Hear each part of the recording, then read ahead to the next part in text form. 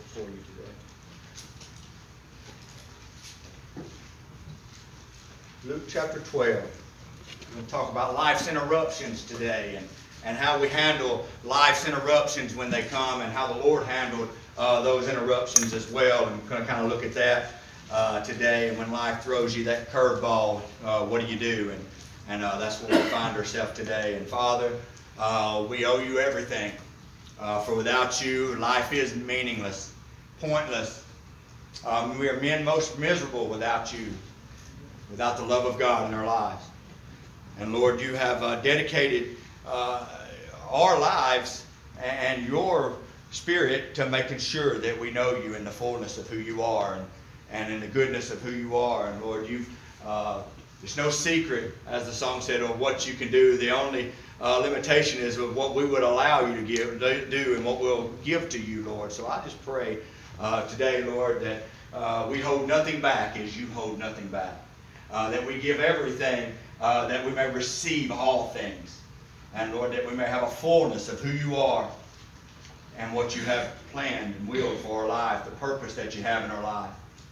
And Lord, help us to see some new things in us and some new things in you, Lord, that we may follow you more completely and more wholly. Lord, open our eyes to see and our ears to hear that which the Spirit is speaking to the church today. We ask this in Jesus' holy, precious name. Amen. Amen. How do we handle life's interruptions? And that's what we're looking at today. Can you, like Paul, can you learn in all things to abound and abase, and wherever you find yourself to lift yourself up and to trust in the one on whom you've trusted to handle all things according to his will and his way? When the unexpected happens, can you get back up? Do you get up? Do you give in? Do you give up? Do you look around or do you look up? Do you pray? Or do you pretend that it's just all a mirage or it's all going away? How do you handle these times when life interrupts you so abruptly? How do you deal with them? Can you find a full life in a full world with everything going on around and every thing in a generation that don't seem to hold to the same values that you hold to, and work with the same ethic that you work with, and see the same way that you see? And can you find your way and navigate through this? And can you help them maybe perhaps find their way? And if so, where do you find this? And where do you receive this? Is there a mountaintop that we can go to and sit up and, as we said in Sunday school, just get away, or a vacation we can go and get away and close your ears and just hide from the cares of the world and the things that are going on in the world? Or can we go there and catch a glimpse of what God's doing in the world and what He's doing in your life and what He wants for your life? Can we go to that closet or that place and find God's purpose for your life and meaning for your life? He says that if you'll go to that private place, He'll reveal to you there, and also to the world publicly. He will reveal that which He wants you to have. You can catch that glimpse through the busyness of life, and you can have that today, and you can have that peace today. The Bible says that He offers us those things today if we're willing to receive those things. And if so, can we have it? We can today on this side of eternity. We know that as a Christian, if you're a believer, that you're going home and the one day where the eyes will be dried and there's no more fear, no more pain, no more suffering, no more separation. We know those are coming. We know that that's the hope that we have. We know that that's our final destination. But can we live that life in this world? Can we live that life with all the things that are going on? How do we deal with these? So as we do in life, people are looking for these things, ways to deal with different things. Let's just take some of the obvious topics of today. How to deal with inflation and economy and the groceries and the gas. How do you deal with these? And we look for wealth, rightfully so, to combat the things of the high prices and all these things. And we look to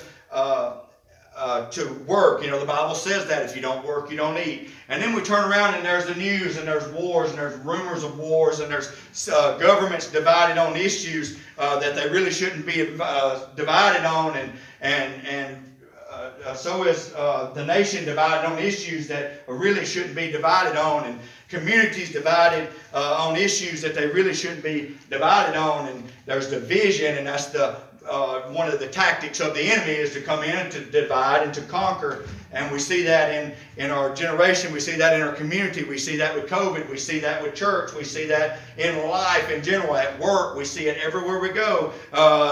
More division than there is unity. And we look at all the things that are around us, and we look for answers for these things as well. And Jesus finds himself in somewhat of a similar situation in chapter 12, verse 1. It says, in the meantime, well, let's just go up to 11:54, one verse above that. The Jews, or the Pharisees, they were laying in wait for him and seeking to catch something out of his mouth that they might accuse him. In chapter 12, verse 1 through 3. And in the meantime, there were gathered together an innumerable multitude of people, insomuch that they trode one upon another, and began to say unto his disciples, first of all,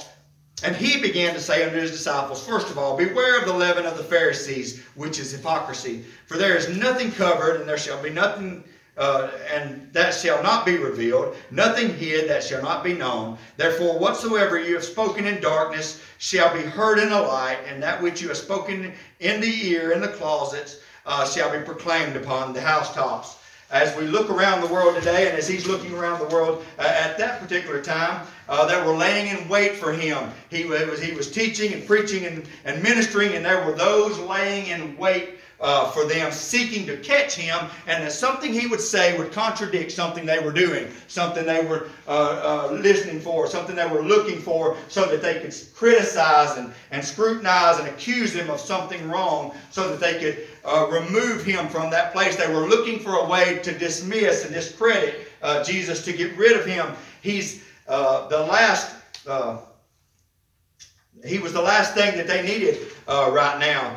Because in this place, in a play on words in verse 1, it says, and in the meantime, and we live in a mean time today, where people and mixed multitudes are all coming together. There was a mixed multitude there. It said there were religious people there, there were unreligious people there, there were believers there, there were followers there, there was critics there were heretics there were Pharisees and Sadducees and disciples and skeptics and followers and sick and well. There were a mixed multitude together. It says that in verse 1, it says that it was an innumerable multitude. There were all kind of people there listening to what Jesus would say. This is a universal message that he's carrying to the world. This is not a private message. This is a public message. This is good news to those who will receive it, and bad news to those who will reject it. This is the message of the gospel. This is the message of Jesus Christ, that we as believers and we as followers also proclaim to a mixed multitude, to innumerable multitudes, and to followers who also do the same thing as we get up, as we minister, as we worship, as we teach, as we go to our day-to-day lives. We encounter a mixed multitude who lay in wait. Some lay in wait hoping that they can find something to accuse you or scrutinize you for, while others, though, it gives us hope, lay in wait that they may find something that will help them get through this life, help them with the interruptions of life, and help them with the things that come against them. And while those lay in wait probably outnumber to criticize you, probably outnumber the ones who lay in wait who are hoping that you will offer him something. Both lay in wait, and there is a multitude of ideas out there. There's a multitude of characters and people out there, followers, skeptics, sick, well, wealthy, poor, broke, barren, all believers, all kind. So much that the Bible says that if they don't watch out, they begin to trample upon one another. They begin to stack up, and they begin to build upon one another. And religion tramples in this day and in our time today. Religious tramples on the unreligious, because if they're not like me, and you don't believe like me, and you don't think like me, you don't belong with me. You don't fit like me. And the wealthy trample over the poor. It's just the way that the world operates. It's the people groups, it's the cliques that we have, it's the clubs that we have, and politics, they trample over the common people, and leaders usually pull along and trample over followers. A lot of leaders get their leadership because they trampled over followers, because some of these corporations don't want leaders who lead. They want leaders who will do whatever they say. And it don't matter what you think.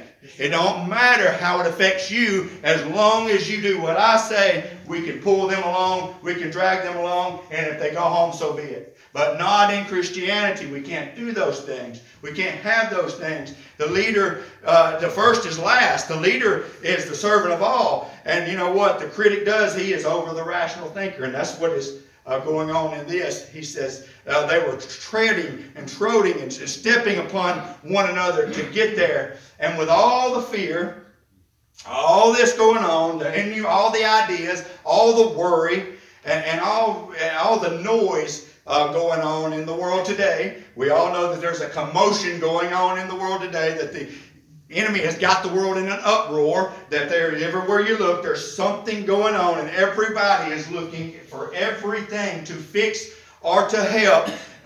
Jesus does something that the others don't do. He does something different. He turns and he don't look at the world, and he don't look at the mixed multitude, and he don't look at the needs and everything that's going on. The Bible says in verse 1, he says, and he began to say unto his disciples, first of all, beware of the leaven of the Pharisees. I'm going to just tell you, Jesus does something profound. When he can't see everything that's going on around him, when you can't see the way you need to go, when you can't see the answer before you, when you can't see where the light switch is because it's so dark, sometimes you got to listen. Sometimes you just got to listen. And he says, everybody's coming around, and there's so much of a multitude, so much of a racket, so much of a ruckus, and there's so many different voices, ideas, opinions, this way, that way, this God, that God, this medicine, that mask, mandates, work, everything going on in your life. And he says, sometimes you just got to quit looking for different things to answer your questions, and you got to listen to the Lord speak. You got to listen to what the Lord is saying. And Jesus began to speak. But you know what? He didn't speak to them. He spoke to y'all. He said he turned to his 12. And he said, listen, guys, be careful, because there's some gradual stuff that's going to creep in, that's going to take you from here to where they're at. It's going to get you trodden and stepping on other people to get you to advance into some areas that I've never designed for you to be in. Be careful of the leaven of religion. Be careful of the leaven of the crowd. Be careful of the leaven of these Pharisees, the hypocrites. And he began to speak to his trusted. And that's what we need to do. When you can't see, you need to listen. And when you begin to listen, he begins to speak. And you know what? He's speaking to us. He's speaking to the ones he trusts. He's speaking to the one he believes, and he looks to us and he says, listen, be careful. Be careful of those gradual things that creep in. To the Pharisees, he would say, be careful of those rules and regulations that exclude you. Now remember, we talked about that I think it was last week. It says we don't come together in unity because we exclude the sinner and welcome the saint. We come to it's not through exclusion, it's through conversion that we come together in unity, that all can be saved at the foot of the cross, that all can come to Jesus and know him in the fullness of his grace and mercy, that all can repent and be saved. We can't say you can and you can, or you should and you shouldn't. He says they can all come, but for you to be stable when they get here, beware of those gradual things, ideas, thoughts, principles that come into your mind that separate you and divide you from what I'm saying to you.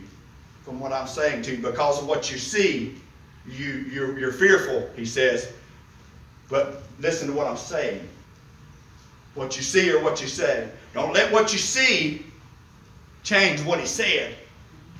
Don't let what you see change what he said. You see a mixed multitude. You see all these different thoughts. You see all these different ideas. You see all this culture coming together. And you see this way and this way and that way. But he says, be careful of those gradual things, because they will plant seeds in you and they will divide you and pull you away. When you can't see, you got to listen. You got to listen. He says, look at the leaven. Then he says there's another leaven. It's really, beware of the leaven of life. Beware of the leaven of life. But life comes in. One of the biggest tactics that the enemy uses is life. And it comes in and it has a way of telling you different things, that this is how it is, this is the way it is, this is what you say, this is what you do, this is how you are, this is why you're that way, and this is where you do it. And you just got to accept it and tough it out and let the rough end drag and roll with the punches and get over it. That's just how it is. And Jesus says, beware of that kind of thinking. Beware of that kind of thinking. It's a gradual influence and impact that gets you off course from the plans that I have for your life. Be aware of those things that are gradually growing in your heart. Beware of those things that are gradually growing in your life. And he deals with three things here. He deals with fear in this chapter. He deals with people and covetousness. And he deals with worry. And he deals with those things. So how do we're going to deal with those, and we'll touch on those for just a minute. So how do we deal with fear and fear in this life? And he talks about that in verse 4. He says, I say unto you, friend, be not afraid of them that kill the body, and after that have no more that they can do. But I will forewarn you whom you shall fear. Fear him, which after he is killed had the power to cast in hell. Yes, I say unto you, fear him. So how do we deal with fear? And one of the things that he obviously opens up right there is one of the biggest fears that we have in the world today would be the fear of death. There's a fear of death. It is appointed once for man to die, and then the judgment. Death is a reality. It is a reality. And there is a story. It says that there was a merchant in Baghdad who sent his servant to the market. And when the servant returned, he was as white as a sheet, trembling all over. He told his master, when I was in the market, I bumped into someone in the crowd, and when I turned around, I saw it was Death, who jostled me and made a threatening gesture towards me. Master, please lend me your horse so I may flee to Samaria and hide where Death cannot find me. And the merchant lent him a horse, and the servant galloped off to the great haste. And later that day, the merchant himself was at the market and saw Death standing in the crowd. And he approached her and asked, why did you threaten my servant this morning? I did not threaten him, Death replied. I was only surprised to see him in the market in Baghdad, for I have an appointment tonight with him in Samaria. We can run from death, but we cannot hide from it. For again, it is appointed for men to die once, but after this is the judgment. After this is the judgment. And Jesus tells us in 12:4-5, that death is imminent. It's coming. We're going to go through those things. That's going to be a part of it. He says, but if you're going to fear, don't fear death, fear eternity. If you're going to fear, don't fear the one that can kill you. Fear the one who has control over where your eternity lies. Where your eternity lies. Jesus tells us that in Luke chapter 12:4-5. He says, in a world where a multitude and all this unsettling, and he says, fear not. The one word that really stands out in chapter 4 is this. It's not that we're appointed once for man to die, or that we're going to die, or that that's going to happen. I'm not being morbid here. I'm giving us hope here. The Bible says that he turns and he says, but friend. Friend. In a place like that, in a world like that, in a world like this, it is very comforting for me to know that the Lord God looks at me and he says, listen, with everything going on in your life, everything going on around you, with everything that you're going through, friend, I want to tell you this. That whole multitude begged for the opportunity, trod upon one another, either to accuse him or to hear that one word, friend. And he looks at these 12 men and he says, friends, I tell you. And you know what people that have influence want from people who don't? They want to be called friend. They want to be included. They want to be a part of it. And he looks at these 12 men and he says, friends, let me tell you something. Let me tell you something. You don't have to fear the day you die. You must fear the one who holds eternity in your hands, in his hands. That's the one you better be worried about. That's the one you need to worry about. So don't fear death. Fear the life that comes after. Fear the life that comes after. Verse 5-6, he goes on, are you not a sparrow sowed for 2 farthings, and not one of them is forgotten? He says, you're not forgotten. Verse 7 says, but you are accepted. You are accepted. But in every hair on your head is numbered. Fear not. I hadn't forgotten you. Fear not if you don't feel like life's going your way. I haven't forgotten you. Fear not if the multitudes are coming and you can't see the way out and you don't know what. I hadn't forgotten you. The enemy hasn't come in and wrecked your life. I didn't forget you. I've accepted you. Matter of fact, I remember you just how you are. I remember everything about you. I know every idle word and every idle thought. He's talking to these 12. Don't I? I know where you come from, Matthew. I know what you used to do, Peter. I know how you talk, Peter. I know you love me, John. Everybody knows it. I know what you're doing, Philip and Andrew. And I know these things. I know what you're doing, Jeff. I know how you are. And I didn't forget you. I've accepted you. I numbered your hair. I created you fearfully and wonderfully, made you that way. Yes. I made you that way. I made you who you are. And you know what? Verse 8. So don't fear death. Fear the one who has control. And also I say unto you, whosoever shall confess me before men, whosoever shall confess me before men, him shall the Son of Man also confess before the angels of God. Amen. He knows everything about you, and he says, I still accept you. He says, I haven't forgotten you, and he calls you friend. And he said, if you'll confess me before men, you have nothing to worry about when that day comes. You have nothing. I haven't forgotten you, and I will not forget. I didn't forget you now, and I won't forget you then. I've accepted you now, and I'll accept you then. If you confess me now, I'll confess you then. But if you deny me here, I will deny you then. And there's one that's coming after me. And you know what? I tell you what. He goes a step farther. He said, I tell you what. I'll go to the cross and you can deny me. If you're the Son of God, come down. If you're really God, why are you up there? And you can mock me and make fun of me and smite me and hit me and spit on me there. And you know what? You can do that to the Son of Man, verse 10, and I'll still forgive you. But when the Holy Spirit comes on you and gets in your heart and says, you know what? Truly this man is the Son of God. Truly there is no one like him. Amen. Truly he is the one that has made all the ways. Truly he is the one that has made the difference. But I will not follow him. I cannot forgive that. Amen. I cannot forgive that. For if today is the day, then today is the day. My spirit will not always dwell with men. It will not always strive with men, but it will always come after men. It will always draw you to him. If he's lifted up, the Spirit will come and draw all men unto himself. And if you won't come, it's not on him, it's on you. For whosoever will, let him come. Amen. Let him come. Whosoever is everybody. It's a universal statement. It's a language that everybody speaks. Everybody who calls on the name of the Lord shall be saved. Shall be. He is not their God.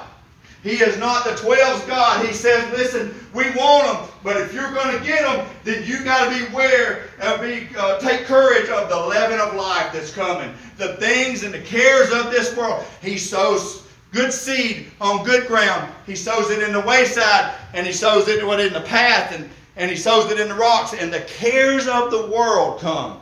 The fowl comes, and the cares of the world also come. And he says, you got to be careful, Peter, of the cares of the world. I don't believe these people were broke. He said, well, if it's easier for a rich man camel than a rich man, how do we get in? They had everything they needed. I got ahead of myself. I got way off, really. I didn't get ahead of myself. He said, if you confess me before men, how you trusted in me, then you have no fear of death.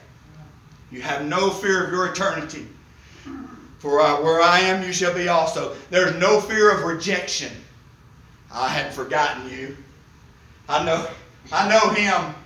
Known him since he was a kid. I hadn't forgotten. Never forgot you. And there's no fear of rejection, and there's no fear of not being accepted for every hair. I've always loved you just the way you are. Every hair numbered. You're forgiven. Forgiveness is liberating. It is a powerful, and you know what? It's not that for me to forgive you. It's so he can forgive me. It's so that I can forgive, forget, and move on. And I'm not sure that you forget, but you can move on. And it's probably not wise to. It's good to forgive and move on. Sometimes it's safe not to forget, lest you find yourself in that position again. But you can't dwell on it. You can't dwell on it. And he says, friend. He says, friend. He calls you friend. Forgiveness. Forgiveness is liberating. Justified in Christ. I'm forgiven. No more guilt. No more condemnation. No more. I've trusted in Him, my Savior, my Christ, my Lord. I'm listening to you. Friend, I'm listening to you. Yes. And he says, you have a future. In verse 11 and 12, he says, and when you bring you into the synagogues and into the magistrates and powers, take no thought how or what thing you will answer or what you shall say. Don't take with you no thought, for the Holy Ghost shall teach you in the same hour in what you should say. In what you should say. You know, I have these notes up here, and as you noticed, I go back and forth with these notes, but you know what? I wrote the notes. The notes, I'm not confined to these notes. I'm not bound to these notes. Nor am I crazy enough to have these notes. I've studied all week. I've listened. I've looked all week. And you know what? I've realized this week, I've looked and I didn't see anything this week. And I began to listen. And he says, take no thought. Take no thought about what you're going to say. He said, you're preaching to an audience of one. I want you to, this is freeing right here. This is free. The Son of Man didn't come to be served, but to serve. You are here to serve Him. You are here, and if you will serve Him with all of your heart, soul, mind, and strength, you will serve your brother in a way that is beyond the way anybody else can serve Him. Because only the Creator knows the creation like the creation needs to be known. I don't know you like you should be known. I don't know you. I'm not spying. I'm not trolling on Facebook to try to see what's going on with you so that I can preach. I don't care about all that. I'm not into all that. I'm into this. I'm into relation. I'm into overflow. I'm into the outpouring of the Holy Spirit that teaches me that I need this. And if I can do it in my life, then you can do it in your life. It's an example. It's a leading. Imitate me. Imitate me. Follow me. Faith is a following. It's the overflow of life. It's a future. It's the future. And he says what? When you come into this, don't take any thought. Take the Holy Spirit with you. Amen. Don't take your words. Take my words. Don't take my word for it. Take His word for it. And take me with you. And the Holy Spirit shall teach. In another place he says, you have no need for another teacher. The Holy Spirit can teach you these things. I can't teach you these things. I can get you interested. I can get you emotional. But He can teach you all things in which you need to know. He is the great teacher. I love how Luke pours this Holy Spirit in the gospel before it's even poured out in the earth, because he knows what he's talking about. He wrote Acts. He knows what happened in chapter 2. He knows what's going on. He knows it's there. He can feel it. Don't you know it's there? Can't you feel it? Can't you feel it in your life? Can't you feel it in your day-to-day? Can't you hear it when the multitudes are trampling upon you and everybody else to get what they want? Can't you hear the Holy Spirit look at you and say, friend, you have a future. You have a future, and this Holy Spirit sealed you. He's got you, and He's poured out on you, and He's poured out in you, and He's got you. Poured out. We talked about that last week. Poured out.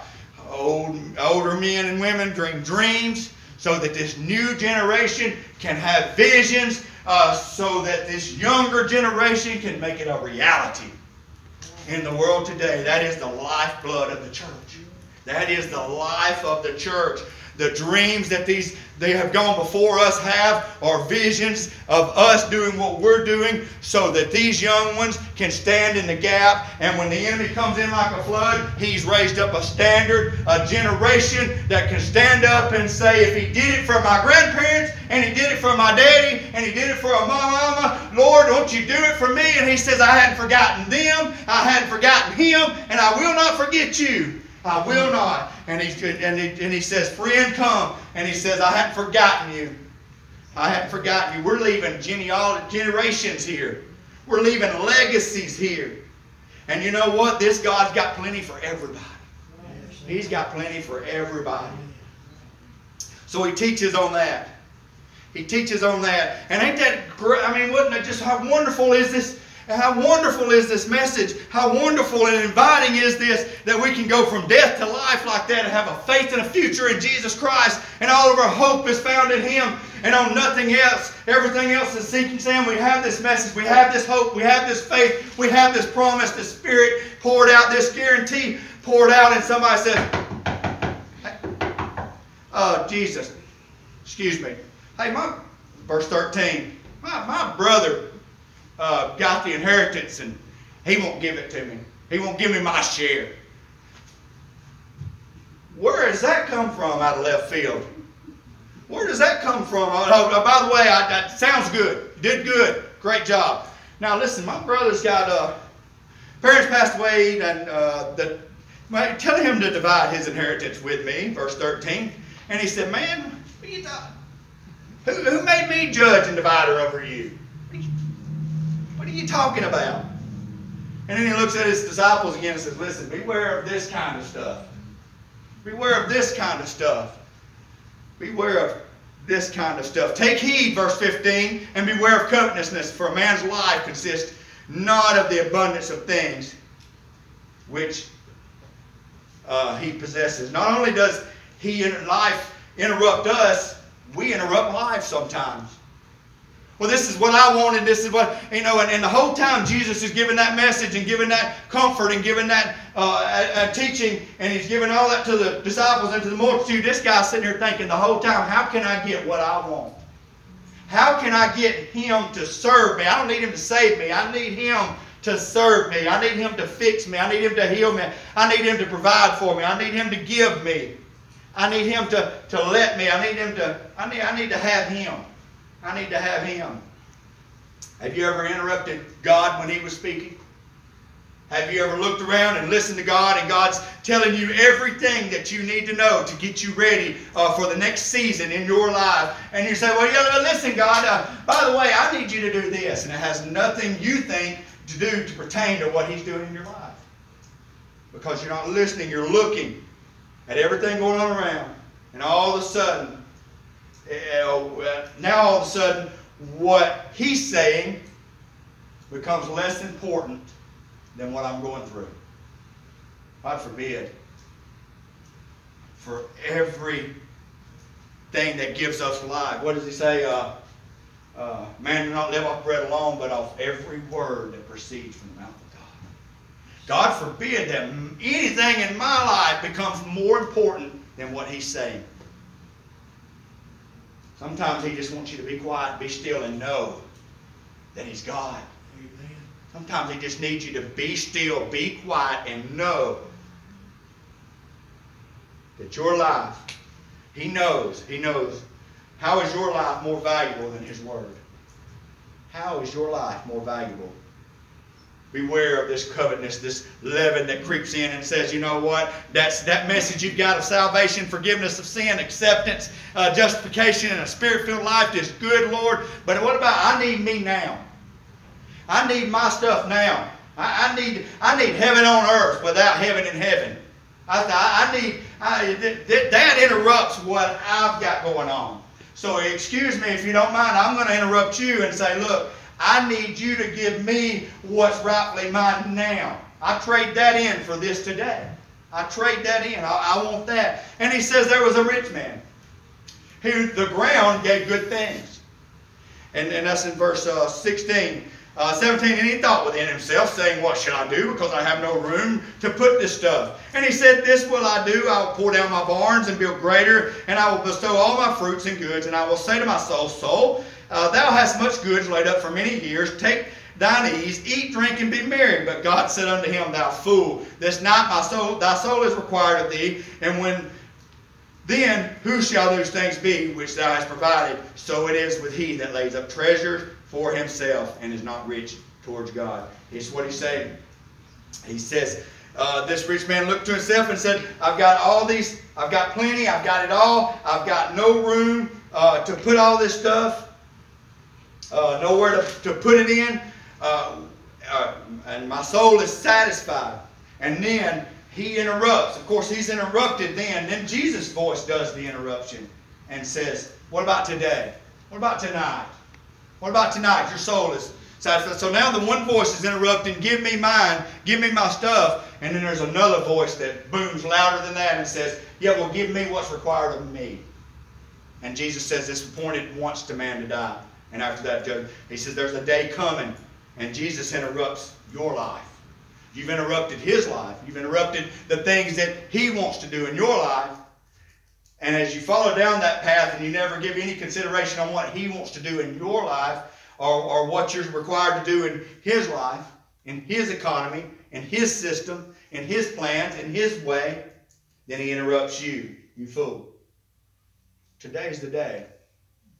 I'll give you season after season, prosperity after prosperity. Now listen, don't covet what he had. Nothing really tells you that he did anything wrong. He was a wealthy man, prosperous man. He had barns and buildings and crops and all these things. He had it in today's standards going on.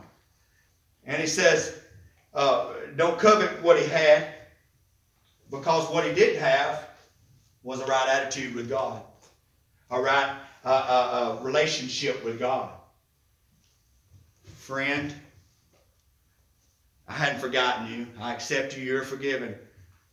Fool, you have forgotten me, never accepted me, never received my forgiveness. And today, your soul is required. Your soul is safe. Your soul is safe. Today, your soul is required. Do you have a full barn?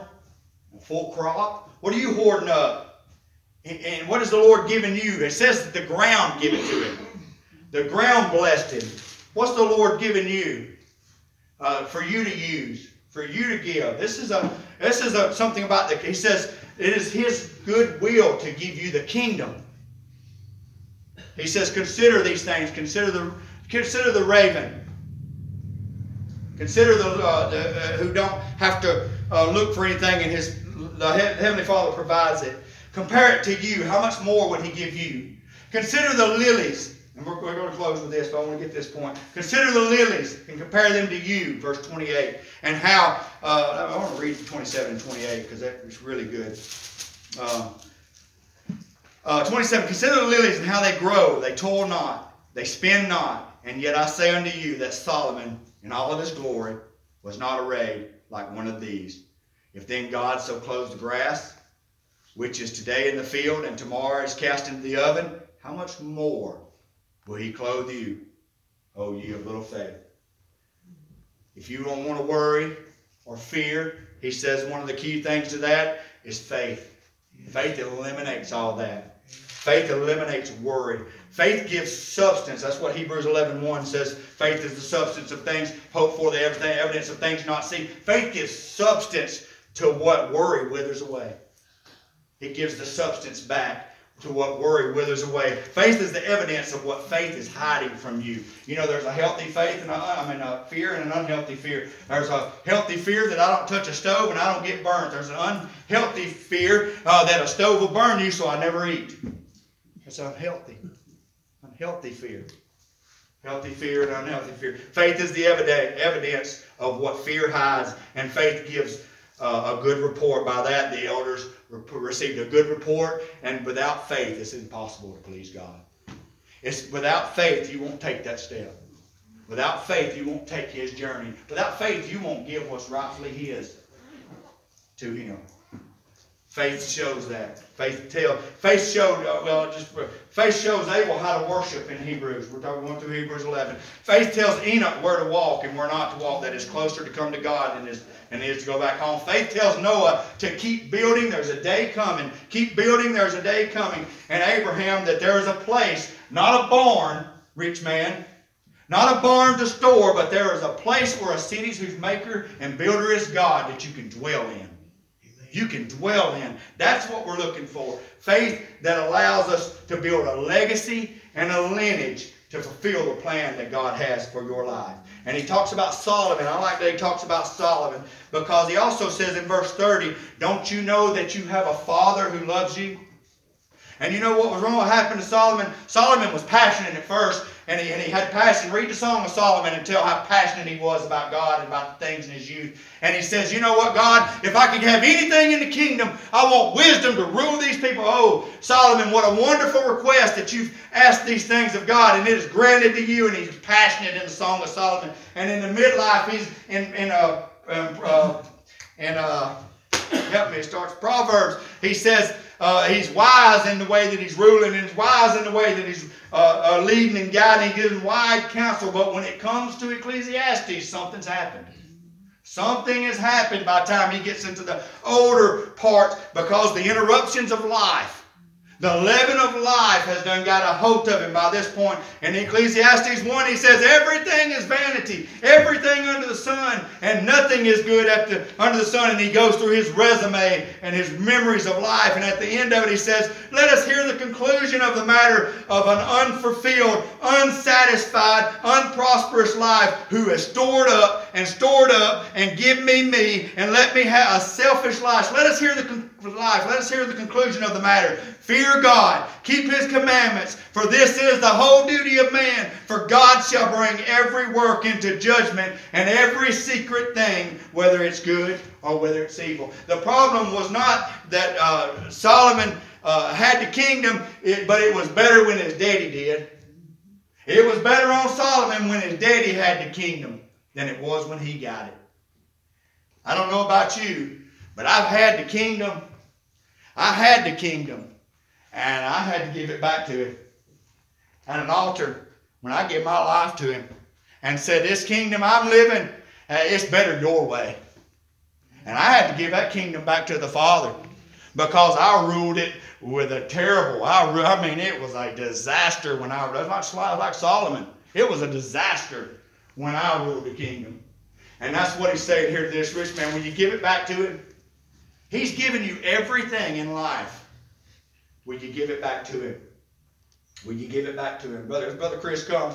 Will you give it to him today? You got to give it. That's the way. That's what he says right here in one of these verses. He says, go and give alms. Sell all that you have and go and give alms. He's not trying to. He don't want you not to have anything. He don't want your stuff. He don't want your stuff not to have you. He don't want this life to dictate what you do. And the problem is not that life comes at you. For the rich man, it's not. It's not the things that we go through that life. It's just like this game here I have. The sky's the limit. You can do anything you want to. But the problem is we don't know I don't know if you're familiar with this game, but you set the amount of turns that you take to tell us how long the game lasts. And God makes that in our life. He sets that day in our life. And we can play the game, and we can live it. As it says, we can live it, we can earn it, we can love it, we can learn it, we can do all kinds of, we can have it. The sky's the limit. But when that last turn rolls, you hear, and you find out life's over. Life's over, just that quick, just that soon, just that simple. And you know what happens? Everything that you accumulated in this life goes back in the box and goes back in the cabinet, and that's over with. It's over with. There's nothing you can do, nothing I can do. That's just the way it is in the game of life. Oh, but friend, he says, don't worry about putting it back in the box and back on the shelf. I've got bigger and better things. We're going to spend an eternity together. We're going to spend an eternity together. If you will seek this instead of this. Where are you at today?